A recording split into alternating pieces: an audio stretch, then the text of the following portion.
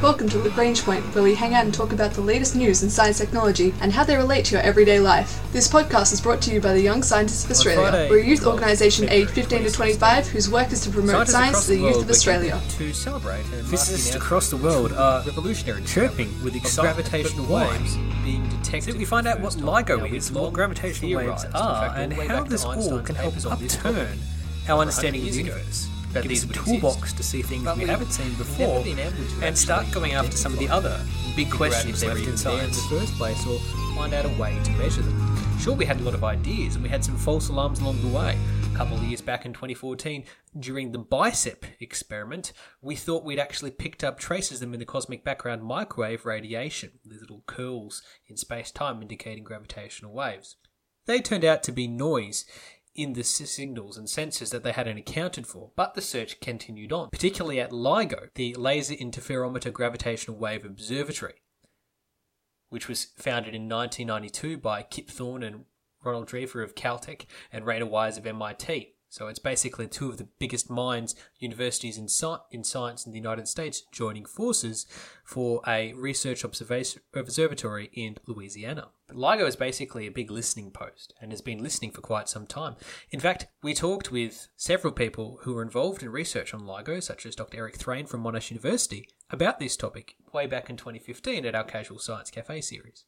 So we've been keeping abreast of this gravitational wave potential discovery, but now we've actually discovered them for real, and the announcements have been made. It's really important to congratulate the 1,020 so scientists from a number of different countries who collaborated together using very different research platforms and the governments that funded this research.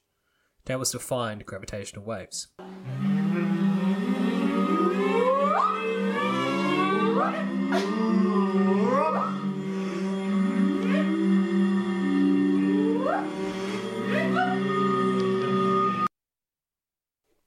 That sound you just heard was researchers from Monash University, a collection of scientists, not all of them affiliated with Monash, but all various scientists living in the Melbourne area, emulating what they suspect gravitational waves sound like. And that video was uploaded by Pablo Al Rosado.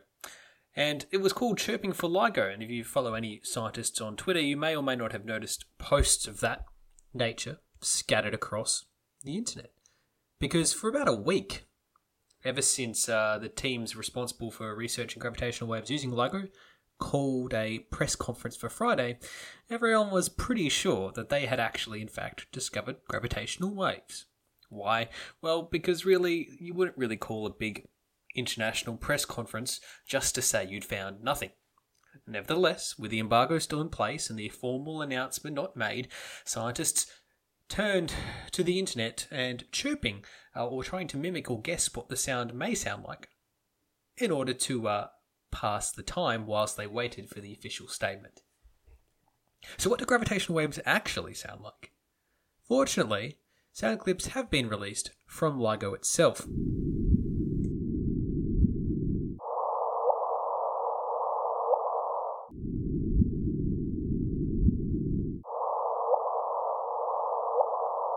What you're listening to there is being described by Gabby Gonzalez from the LIGO Scientific Collaboration as the very heartbeat of the universe.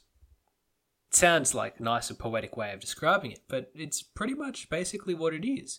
They're the ripples in space-time that are being observed, and we're hearing that as sound, these vibrations that are occurring through the actual fabric of space-time itself. So, to actually describe the sound specifically you're hearing there, we need to talk a little bit more about the actual thing that enabled the scientists to discover the gravitational waves. Now, if you have read a little bit of the news, you'll probably be aware that how we've picked up the two gravitational waves is these two black holes spinning around each other and colliding, which released 50 times more energy than all the stars in the observable universe. And it lasted only a few fractions of a second. But such a massive distortion and release of energy obviously creates some kind of ripple effect. Now, the signals that you're listening to there were recorded by LIGO and converted to sound waves. And then we kind of shifted them up a little bit more to make them into frequencies that the human ear can hear a bit easier. And when you hear that little subtle blip, that little chirp, that is in fact the actual sound of the gravitational wave surging in frequency. as the black holes collide. And so what you have in this kind of like pulse and this crest and this trough, that's actually part of the process, that these ripples that have been caused by this collision. So what you're actually listening to exactly there is the tiny little bit of distortion as these gravitational waves trip the really, really long laser that is being kept really still in LIGO's vast tunnels. It only lasts about 20 milliseconds. And the frequencies measured are so small that it's equivalent to about the width of a human hair over 4 light years. So it's really, really tiny. But that is what you're actually hearing there. And it's a pulse, a ripple, that you have to have really, really finely tuned instruments to actually listen to. But once you do, you can actually hear something really fundamental that's probably all these kind of ripples around us all the time, but this is such a big one that we can actually pick it up. And yet, even though it's so massive and so huge, we still need incredibly powerful equipment in order to capture it. Everyday gravitational waves from you and I, or everything that we can see at the moment in the universe, aren't that easy to pick up. It takes a big cataclysmic cosmic event for it to cause something that we can really capture easily with LIGO. But now that we know what we're looking for, we can start to delve into a bit more deeply about it.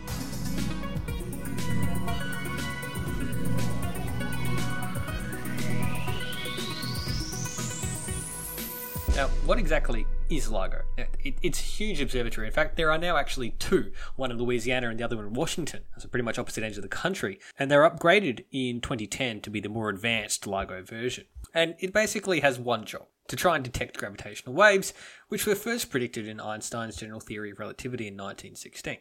So basically, they have a big L-shaped long tube, which has an ultra-high vacuum system, and these tubes are about 4 kilometers long each side, and they're up to 5 interferometers, basically laser measurers that are put into these systems. Basically, they suspend these interferometers in these big tubes with mirrors at either end, and they fire a very highly powered and precise laser beam. First cleans out with some filters some of the optical frequencies that doesn't want, and then basically bends it around this L-shaped, and then you can pick up through this deflection unusual signals. And when there's any deviation or change in the signal, you can actually observe something. That's effectively the principle. You're running a really, really long straight tube with a straight signal, and if there's any deviations from that, then you're actually picking up something pretty fundamental. And it requires a lot of great engineering to keep everything really, really stable. Because what they're looking for is shifts in distance, about 10 to the minus 18 meters. That's pretty much less than the charge diameter of a proton. They'll give a really, really, really, really tiny variations or shifts. So to do that, you actually need to keep holding them really steady, which is quite hard and requires some really complex control system engineering and a whole bunch of other challenges and some very big pipes on the ground. If you want to hear more about how LIGO works, tune into episode 128 of our Casual Science Cafe series, where we actually talk to a researcher involved in the analysis and work at LIGO, particularly the site in Washington. And you'll find out a bit more about the actual operations on that. So head to our SoundCloud page, soundcloud.com/Lagrange Point, or check out our feed or posts, and you'll see more links to that episode in particular.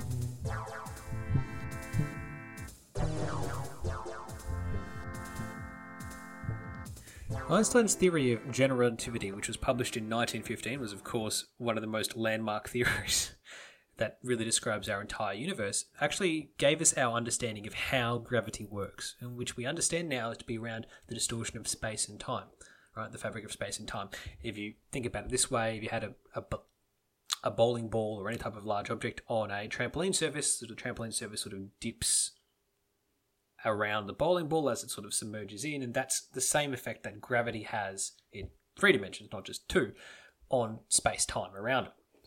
That was a really landmark discovery and theory by Einstein. And gravitational waves sort of extend out of that theory because it explained a lot about how gravity worked. We didn't really have just the mechanism of how that information was actually transferred across the universe. So gravitational waves were proposed, but we didn't really have any real confirmation that they actually existed, and in what form.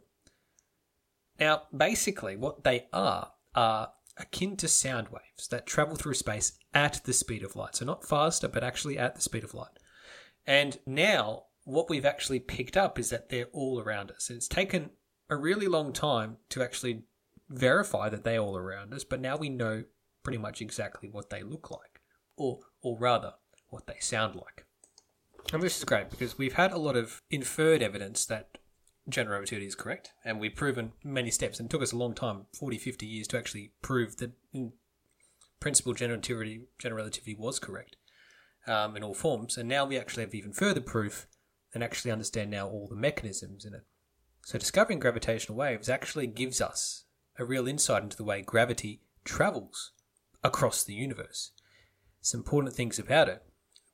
The ripples that we've heard or observed using LIGO are only ones produced by truly cataclysmic events. And even then, they're very, very small and difficult to pick up. But these are two massive black holes sort of colliding in space. Large pulsars, supernova, or other big cataclysmic events could also produce gravitational waves. But we need to keep in mind that those are only ones that we can see from really big, crazy events that occur pretty rarely. In fact, that event that we managed to capture and see the gravitational wave signature on was a reasonably rare event in itself. It's happened millions of years ago, and that big shockwave was sort of heading across the universe towards us over billions of years, and we finally got there and caught it in our recorder in LIGO. If we hadn't turned it on or off at different times, we may have missed that particular event signal.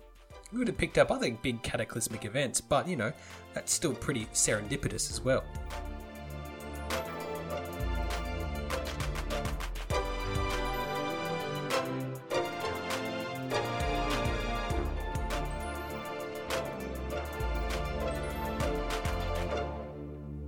So we've talked about this a couple of times on the Lagrange point before, specifically when discussing BICEP or talking about gravity waves with Dr. Eric Thrain. We've discussed how this will actually help us. So we need to take a little bit of a step back here and go, where is the very fundamental beginnings of the universe? Probably answer the Big Bang. And you'd be correct. But our problem is that, it's very, very difficult for us to see what happened at the Big Bang. Obviously, it happened a long time ago, so we can't directly observe it, but we can sort of observe using the ripples of light and radiation as it sort of eventually gets to us from one edge of the universe to us now. And that's what we do when studying the background microwave radiation and a number of other methods. We sort of peer back in the past and see light from the very start of the universe. And that's great. But the problem is that light actually didn't start at the very beginning of the universe. I'm going to get really specific here, but light didn't exist at t equals 0, time equals 0.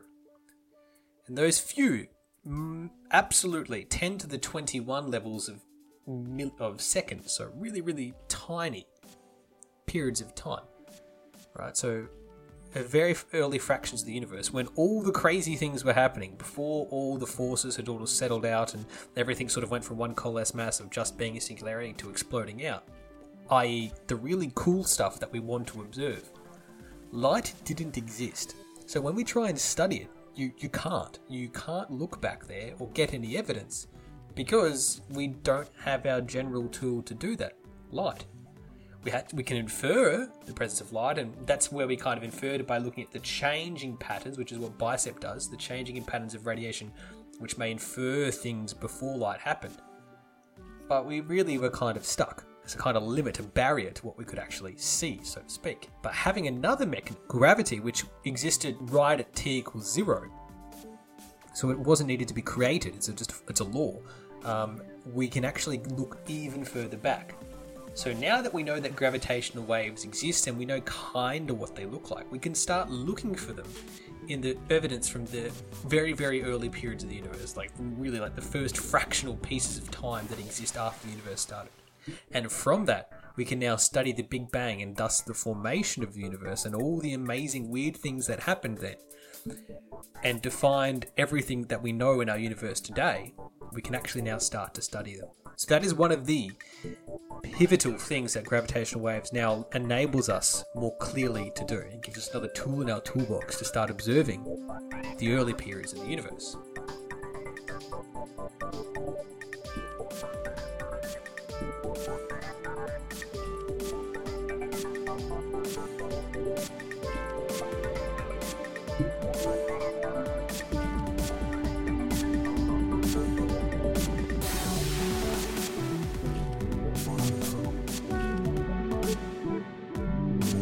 So now that we have gravitational waves and we can sort of peer back into things such as the early creation of the universe, what else can we do with them?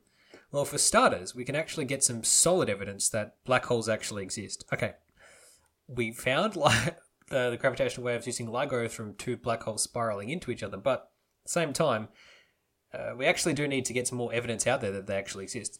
We've had a lot of information being gathered, and this would add further fuel to that. Because black holes themselves are truly astonishing, concepts, things that exist in a singularity in space-time. In particular, what happens when these two singularities, where all the rules of normal space-time break down, merge and collide with each other? Is it even possible to merge them, or they just kind of sit next to each other stuck? And how does it actually work? And that is something that obviously scientists are very keen to study. Maybe it will be like two soap bubbles that get close together and form one bubble. That's a potential theory that now scientists can get at in more detail using another method of observation, which is what the data from LIGO, not just aside from proving the existence of gravitational wave, actually gives us. Now, by having two LIGO observatories, we can actually look and understand them, and we can get if they arrived at the same time. And from there, we can begin to understand how they travel, how gravitational waves travel. And we've been hypothesizing in the past that the way that they're transmitted is by particles called gravitons, much in the same way that light is both matter, or particle, and wave-particle duality. We're pretty much assuming that gravitational waves are the same thing, which means they'll probably have a particle, a graviton, that they travel through. Now, if these gravitons exist and have no mass, then they should travel at the speed of light, which is the law of the universe. Nothing can travel faster than it. But it's possible that they may have a slight mass, and if that's the case, it would travel a little bit slower than the speed of light. So now we need to use the observations from LIGO and our other stations to try and study the exact speed, and from that, have an understanding about what the speed limits are for gravity as well as for light. Now, another big question that we would obviously want to know is what makes stars explode? It's a pretty reasonable question to want to ask, and we know that supernovas, particularly type 2, are crazy types of explosions. And we can do simulations and we can observe them, so we know it happens, but we don't really know what is causing that type to occur. Now, black holes and neutron stars, when basically what happens when a star sort of collapses in on itself and either becomes an inert mass of nothingness, neutron star, or a black hole when it completely collapses in on itself and sucks up everything around it. To make it go the other way, though, requires a really crazy type of energy. And hopefully gravitational waves can give us an insight into what causes that. And if we're talking about neutron stars, we also want to know what are the surfaces of neutron stars like. These are stars so big that they collapsed in on themselves under the gravitational forces and become super, super, super dense, cold, dead stars. Now that is something where gravity and understanding gravitational waves can definitely help us understand what's going on there. And the two most interesting ones are cosmic strings. So with gravitational waves, can it help us pick up cosmic strings or get some more evidence for string theory? Because we've thought about string theory for a long time, and there's a lot of different models and propositions out there, but we need a new tool in our toolbox to actually figure out if which string theory is right, or even any are right at all. So now, maybe we can start looking for them in more detail, and even the interactions with the strings in the space-time fabric could actually enable us a way to maybe find those strings and prove their existence in the first place. And finally, probably the big one is the universe is expanding and stretching out and continuing to do so and accelerate in that measure. But why and how is that working? And we know that's the case, but if we were able to understand gravity waves, we might be able to understand what is causing these to expand and why and how the rates are expected to change, if they are at all, in the future. So these are some pretty big fundamental questions that we can now start tackling, thanks to the discovery of gravitational waves. This has been the Young Scientists of Australia's podcast, Lagrange Point. This week we found out about gravitational waves and the discovery at LIGO that's helped solve one of the big mysteries of the universe, and what that might mean for tackling other big mysteries of the universe. Our ending theme was composed by Audionautics. Head to ysa.org.au for more information about the Young Scientists of Australia.